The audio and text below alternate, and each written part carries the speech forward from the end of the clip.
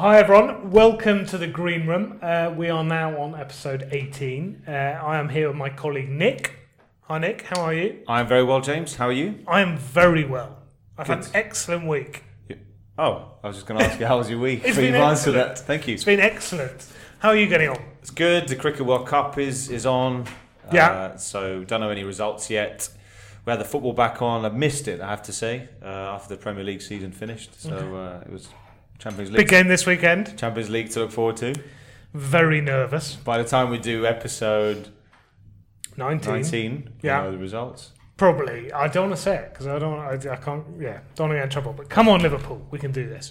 Yeah. You can hear my strong Scouse accent. Mm. Right, what are we talking about today? So the title is "The Truth About Nuclear Power."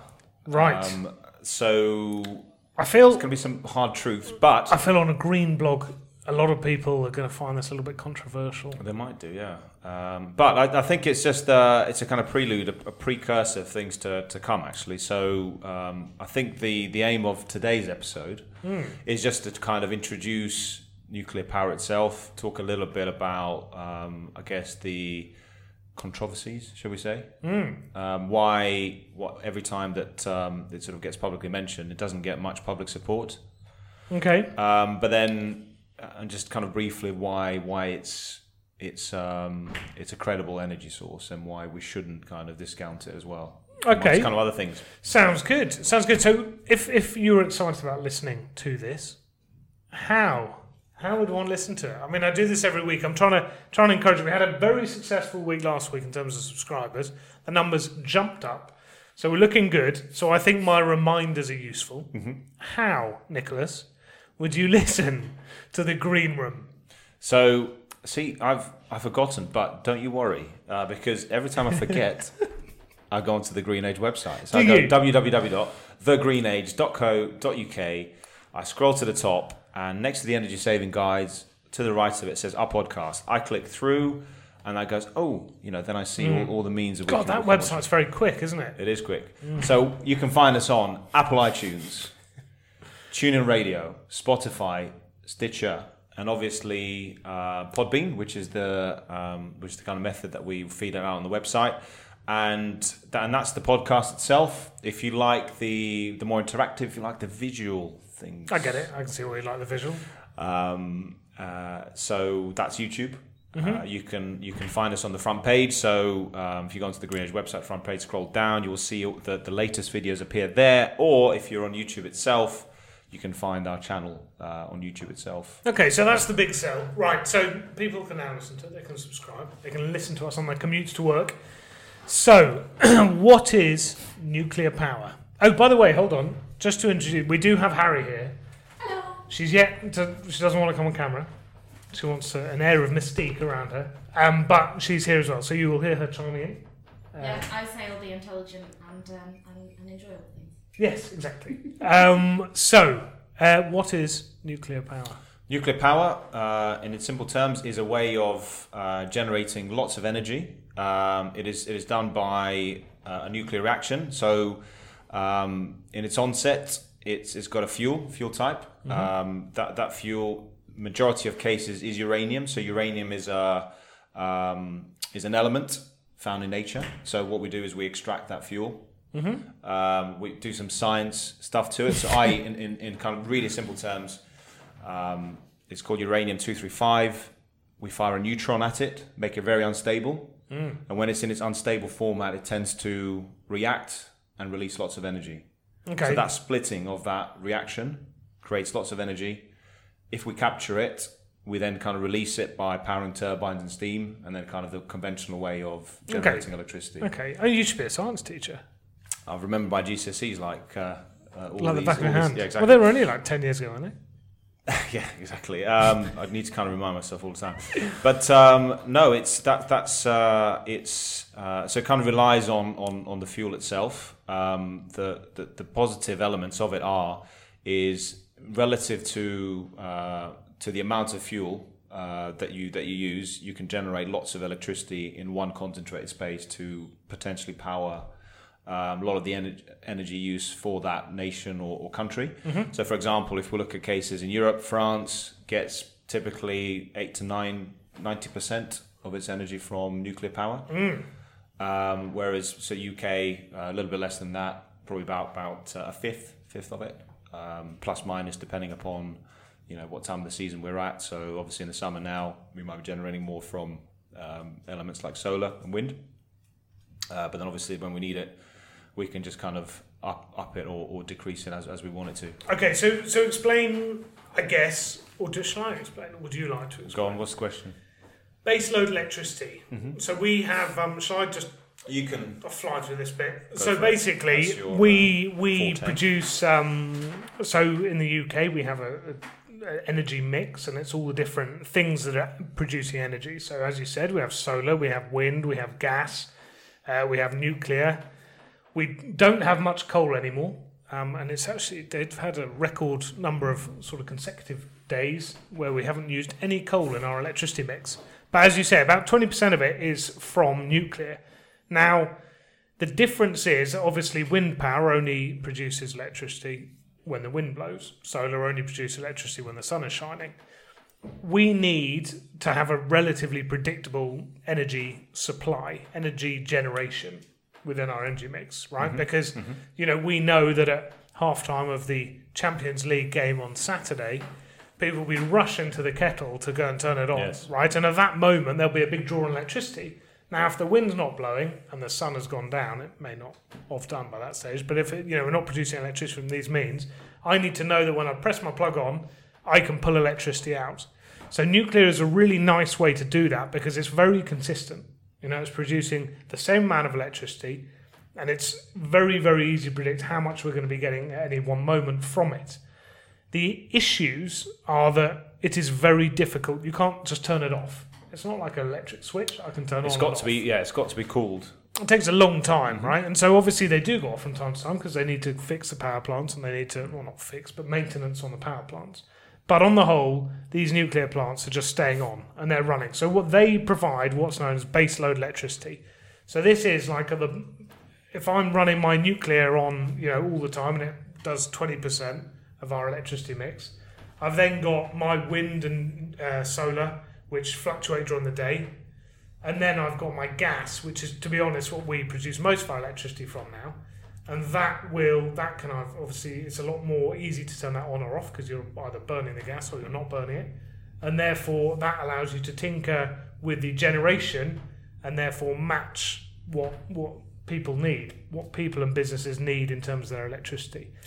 I was going to say it was quite interesting. So in the 70s, before we discovered large deposits of oil and gas in the North Sea, the commentators at the time all predicted a nuclear revolution. So i.e., we would go with the direction of what France has gone to and just build kind of nuclear power stations all over, and then have storage energy. How do you say, things like storage heaters, which can take that base load at night, store it, and then distribute that heat during the day. Hence why a lot of properties at the time had these kind of storage. But there are issues. There are issues. I mean, going to France very quickly, they have so much nuclear going on, and you can't turn these power stations off at any stage, really. So when demand drops right down to nothing, they have a massive surplus of electricity, and they need to get rid of it essentially. So they are getting rid of it to neighbouring countries, and I think in some cases we use some, but I think they're actually paying people to take the electricity because they can't get rid of it in any other way. So it's quite an interesting balance. And so in the UK, we do have a whole mix, but in France maybe they're too nuclear. Okay, so that's kind of describes baseload and how it works in our energy mix. Do you want to give us a bit of background on nuclear power in the UK, when it all started? So Harry quite kindly prepared us a little brief with a few facts and figures. So thank you, Harry, for that. So first full-scale plant, 1956 in the UK. So this is an old technology now. Yeah, and it sort of very much came from that sort of era. I think it was, for me looking at it, in my view, the way kind of scientists and people thought about it at the time was a very honourable way to basically use a fuel that, like uranium, for instance, that you could extract and just generate a lot of electricity. And they just thought that's a kind of a good way to power everyone's needs. But then over time, kind of controversies sort of took over. But anyway, so as you said, 20%, about 9 gigawatts. Sorry, gigawatts. No, I like is, gigawatts. They should rename that word. But most of them are sort of scattered in England, I'd say. So Scotland doesn't have any nuclear power plants. And then the two big out of the big six, E.ON and EDF, seem to be having the kind of the maintenance and that kind of. And EDF are the French company behind all of the French nuclear, so they've got a lot of expertise. Okay. So we've got some new nuclear power plants in the pipeline. Although every single time that they seem to announce these things, because of the cost of it and the way it's being rolled out in this country, certainly people looking at the costs and looking at the alternatives and the numbers are not stacking up. But first of all, worth mentioning why we've got new nuclear. So a lot of the power stations that we built are reaching the end of their kind of useful life, essentially.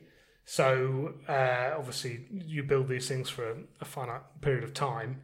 They need to be replaced with new nuclear power plants. So obviously we can, as time goes on, maintenance of these things goes up and up and up, right? And so what they're looking at doing, and if you look at the actual planned end of life of these nuclear plants, they're all kind of between 2025 to 35, right? So if you imagine about a 35 to 50 year lifespan, basically. Yeah, and if you imagine that we're producing 20% of our electricity from nuclear, to suddenly for that to disappear over a 10-year time frame means that we need to replace it with something. And so, as you rightly say, the government are trying to build new nuclear plants. However, so I was going to say 6 planned, but I'm not sure whether that's going to be realised, because every single time that one or two look like they're going to, other than Hinkley Point C. Yeah, but even there's no spade in the ground there, is there? Yeah, funders or investors pull out. Yeah. So how are you going to say something? No, I was just going to say that I think 3 of them are kind of sitting, the plans for the 6, 3 of them kind of sitting around, not really doing anything much, those plans. 2 of them are still kind of battling to get a green light. And Hinkley is the only one at the moment that's really moving forward with any kind of momentum. And I think the issue there is that, so in order to build that power plant, they agreed a very, very high price. I think it was 87.5. Oh. There's a coffee machine. It's got a light for the sun. So I think they agreed a very high rate. Oh, this is going to be interesting. Anyway, let's just plough on. Yeah.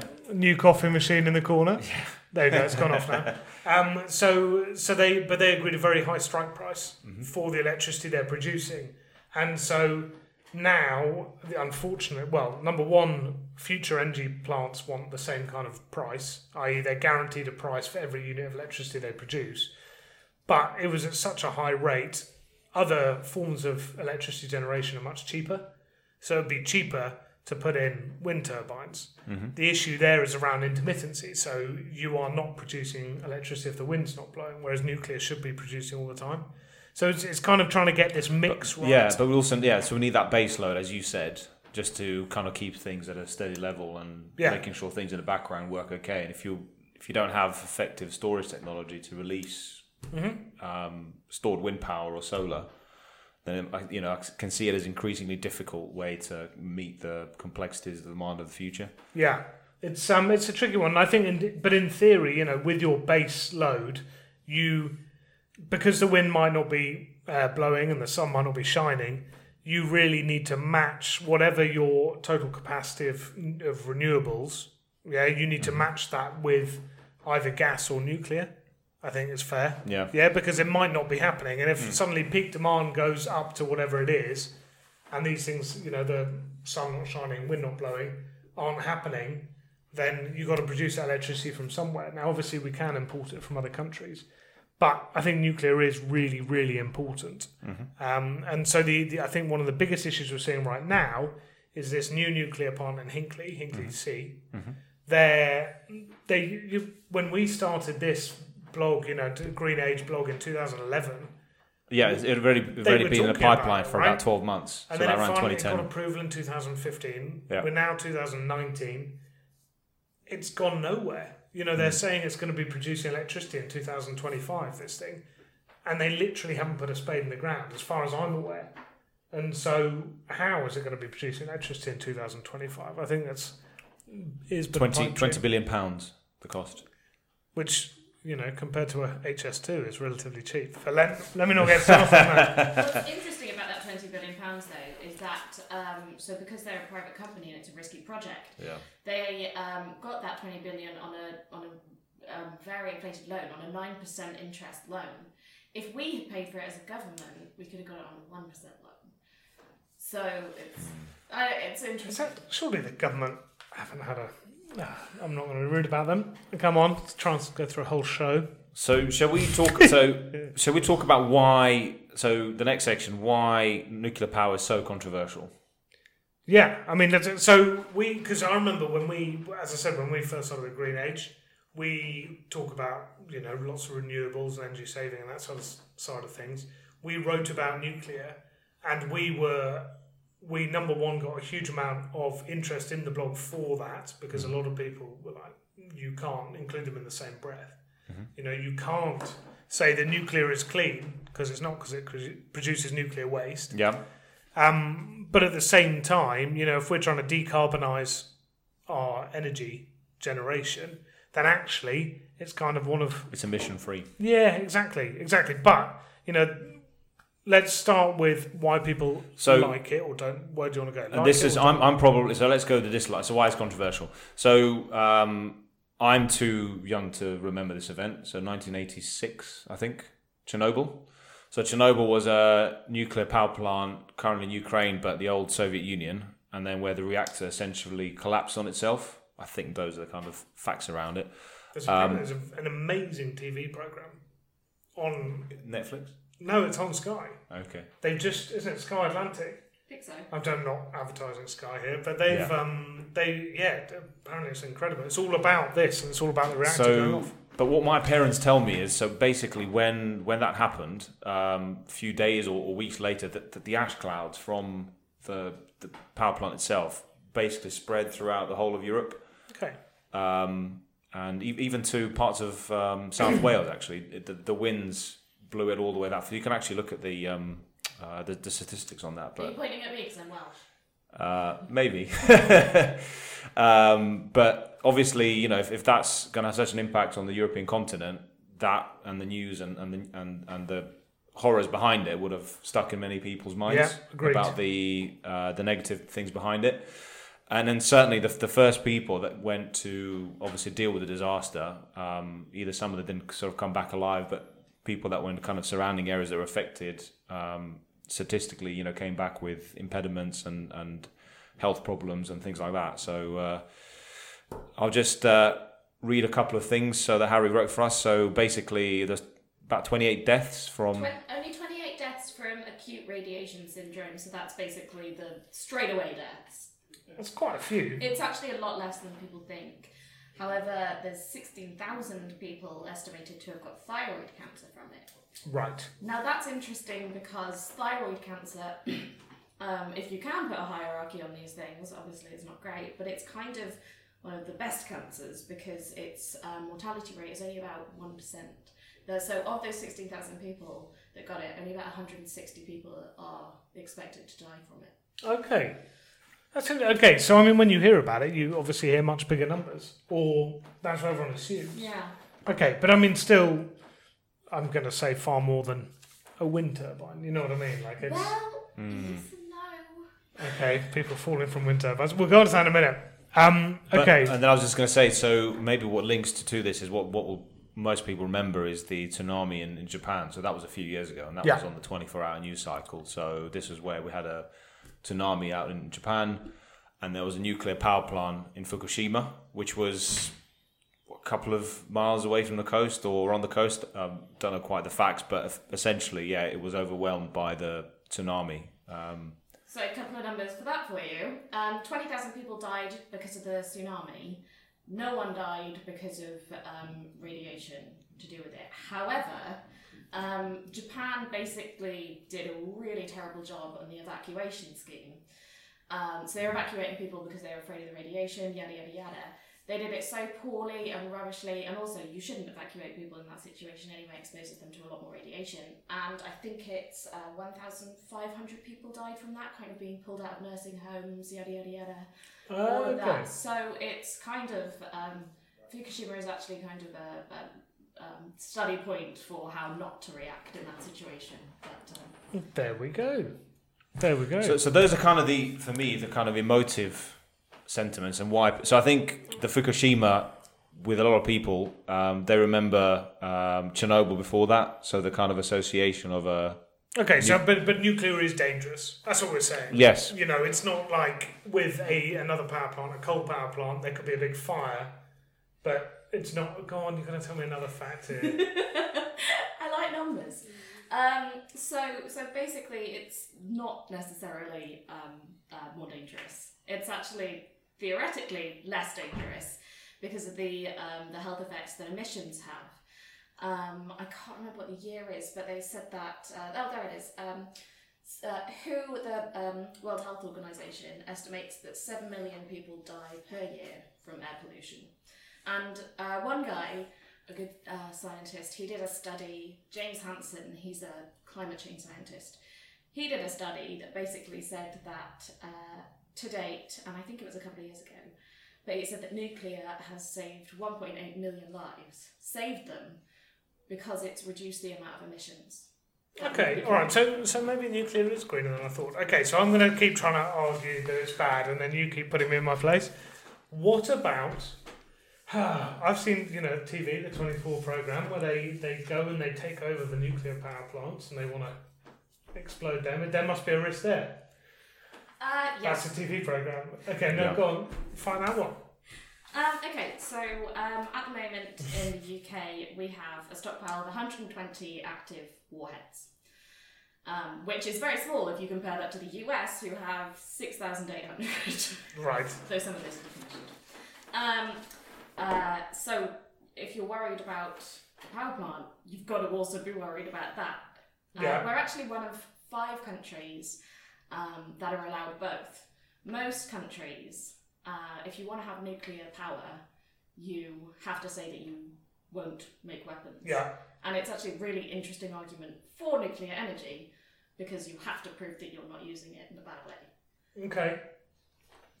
This is another interesting things here. Okay. But I mean, so I mean, I'm gonna, stop sitting on the fence and just say that with the current design of nuclear power and the way the current technology works, I'm certainly not too much in favour of it. But with a lot of development and some of the scientific research and some of the proofs of concepts that have happened, which we'll talk about in the future episodes, I am beginning to be swayed for nuclear power and its future capabilities. But what I would just say against the points against, and these are more kind of sad financial rather than based on health and all that stuff. So as we've seen with Hinkley Point C, in the current format, current technology in UK, extremely expensive to construct. Mm-hmm. So £20 billion for one.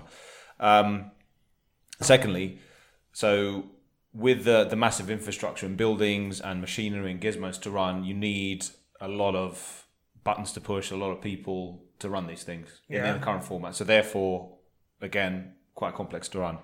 And thirdly, the point you made, nuclear waste in its current format has a lifespan of radioactivity of about 10,000 years. So, who is then responsible for, maintaining that waste for, beyond the next few thousand years? So for me, those are the arguments against. But maybe now we should just talk about the arguments for. Well, I think the arguments for are, number one, you're not producing CO2, so you're not producing the main, greenhouse gas, I guess, and the one that everyone sort of attributes to climate change. It produces a stable amount of electricity, or it produces, stable is probably the wrong word, but it produces an amount of electricity that's very easy to predict, all the time. So that's good. And number two, we're not reliant on bringing gas from the Middle East, for example. Mm-hmm. We basically have our fuel rods, and they will produce our nuclear power. The problem with the fact we are so reliant on gas and we're producing hardly any ourselves is that if someone gets really angry with us, they can just turn off the switch and then we have no gas. So we're very reliant on other countries for our power. And I've got quite a compelling argument for. So the late physicist from Cambridge physicist David McKay makes and this is actually a very interesting YouTube video. So what he does, he basically sets out all the different ways that we need to the suppliers of energy, the levers to generate it, ways we can generate it, what are the pros and cons of each source, and how do we sort of move forward. And based on his facts and research, so he basically splits so say if I was to kind of look at the landmass of the UK, because say wind and solar, you need a lot of space, it's quite dispersed, right? So on his figures, based on and don't forget, this is not just powering our houses and businesses; it's also the transportation energy required, right? So, and then for transport to be using renewable energy, you need to switch over to electric. So actually, you need to generate or another hydrogen, or hydrogen potentially. But he splits it on watts per meter squared of effective space used and the electricity source that is used to generate it. So he on his workings. Basically, wind and solar. So wind, for example, only generates 2.5 watts per meter squared. So if we just use wind power to satisfy the UK demand, we'd have to kind of have cover the whole of the UK or the North Sea. And likewise for solar, 5 to 20 watts per meter squared. Okay. But nuclear power, interestingly, is 1,000 watts per meter squared. So actually, if you upped the amount of power stations, so doubled it or trebled it, you'd have enough there to kind of do all of your demand. I think that, and it's quite telling that. But I think one of the other issues that we haven't really talked about is we're moving towards smaller generations. So we're talking about roofs generating power, wind turbines. I can have a wind turbine at arse end of nowhere. It's producing electricity. If I have a nuclear power plant, that is, big and a massive part of the grid. We're very, very reliant on that all of a sudden. But becoming, if we're trying to move towards this decentralized power grid, then the thought of nuclear doesn't really help that.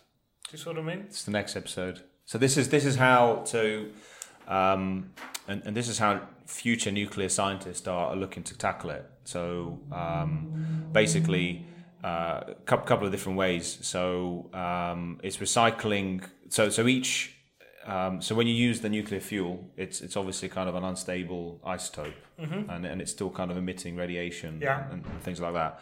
So by recycling that and using with other fuel sources, they've found a way to basically reharvest some of that energy potential, but also drastically reduce the nuclear waste, but also produce it in power plants that are a fraction of the size. But I guess that's one for a future nuclear episode. So I think there are technological ways around it, but you're completely right in its current format.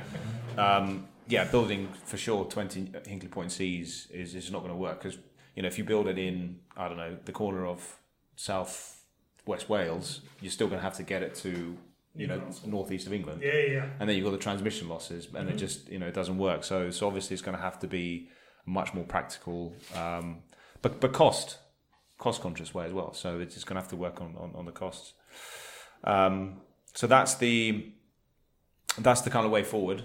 That there are, I was going to say, lost my train of thought. That's all right. I mean, so in terms of nuclear, I think this is the first of a few podcasts we're gonna do. I mean, we're not probably going to do them every week, but it's a really interesting topic, and the debate rages on whether you should consider it clean or a dirty technology. Just if there's a thorium scientist out there who advocates thorium and molten salt reactors, give us a comment or give us a shout, because it'd be really interesting to hear their point of view. And that's the kind of area of nuclear technology that is being developed. Yeah. Basically scalable nuclear power plants. Molten salt's pretty cool, quite clever. But I think the problem is because of all of the kind of the perceived negativity and the safety concerns, which Harry's sort of laid out to us, that those concerns are not really there. We've had the isolated incidents. They are still safer. Nuclear power plants still safer and emission-free compared to the hydrocarbons, which generate sulfur dioxide and all the kind of dirty. But I guess I think for me there's still that fundamental that if the disasters so far have been relatively small, but if you're building, it tends to be kind of newer means bigger. Is that fair? So this Hinkley C, if that were to go wrong in a spectacular way, it's not going to be like 20 people and 100 people having cancer. It could be many thousands. True, but there's a lot of ways for a lot of things to go wrong. No, agreed. But I wonder whether that's maybe what sticks in the public conscience. The thought that if it goes wrong, it could go spectacularly wrong. Yeah, definitely. Everything else is kind of contained. The dangers of it are very real, even though I think that in the public consciousness there are a lot, they're crazy. You see zombie movies in Chernobyl because the people think that everybody has 6 heads or whatever, where actually there's very little evidence for that. Yeah. Well, there we go. And I just so on the what you're saying about the warheads, that's probably a bit more of a concern because if the wrong person pushes a button, then that's a. I mean, the warheads thing is interesting. So North Korea, they wanted nuclear power, and for a variety of very good reasons, were basically told they couldn't have it. If they had had it, if we had given them it, they'd have had to prove that they weren't developing nuclear weapons. And they'd have been But it's easy to prove that because you can say we're not doing it, but still be doing it. But I mean, they still would have been held to a certain standard there. No, I know. Which they're not, and that's it's an interesting way to think about it. Cool. I think that is our first nuclear podcast over. It'll be really interesting to see what people say about this because I've got a feeling we're going to have people really piling in and commenting. So that's absolutely fine. Do and give us your thoughts, and we'll try and sort of discuss them when we next visit it. All of the sources for all of the numbers and statistics stated will be on the video. That's good. Please do that, so we get marginally less phone calls. Yeah, and then links to I think it's worth linking to Your man. No, there's another chap, Californian, for Michael Schellenberg. So he was a massive advocate of renewable and green energy, and he's changed his mind. So it's worthwhile a link. He has a very good TED talk on that, and some of our information has come through that. Okay. But it's important to look at both sides. So hopefully over the future episodes we'll be kind of examining in a bit more detail. Cool. Well, listen, guys, thank you for listening or watching. If you're watching on YouTube, really appreciate it, and we'll see you next week.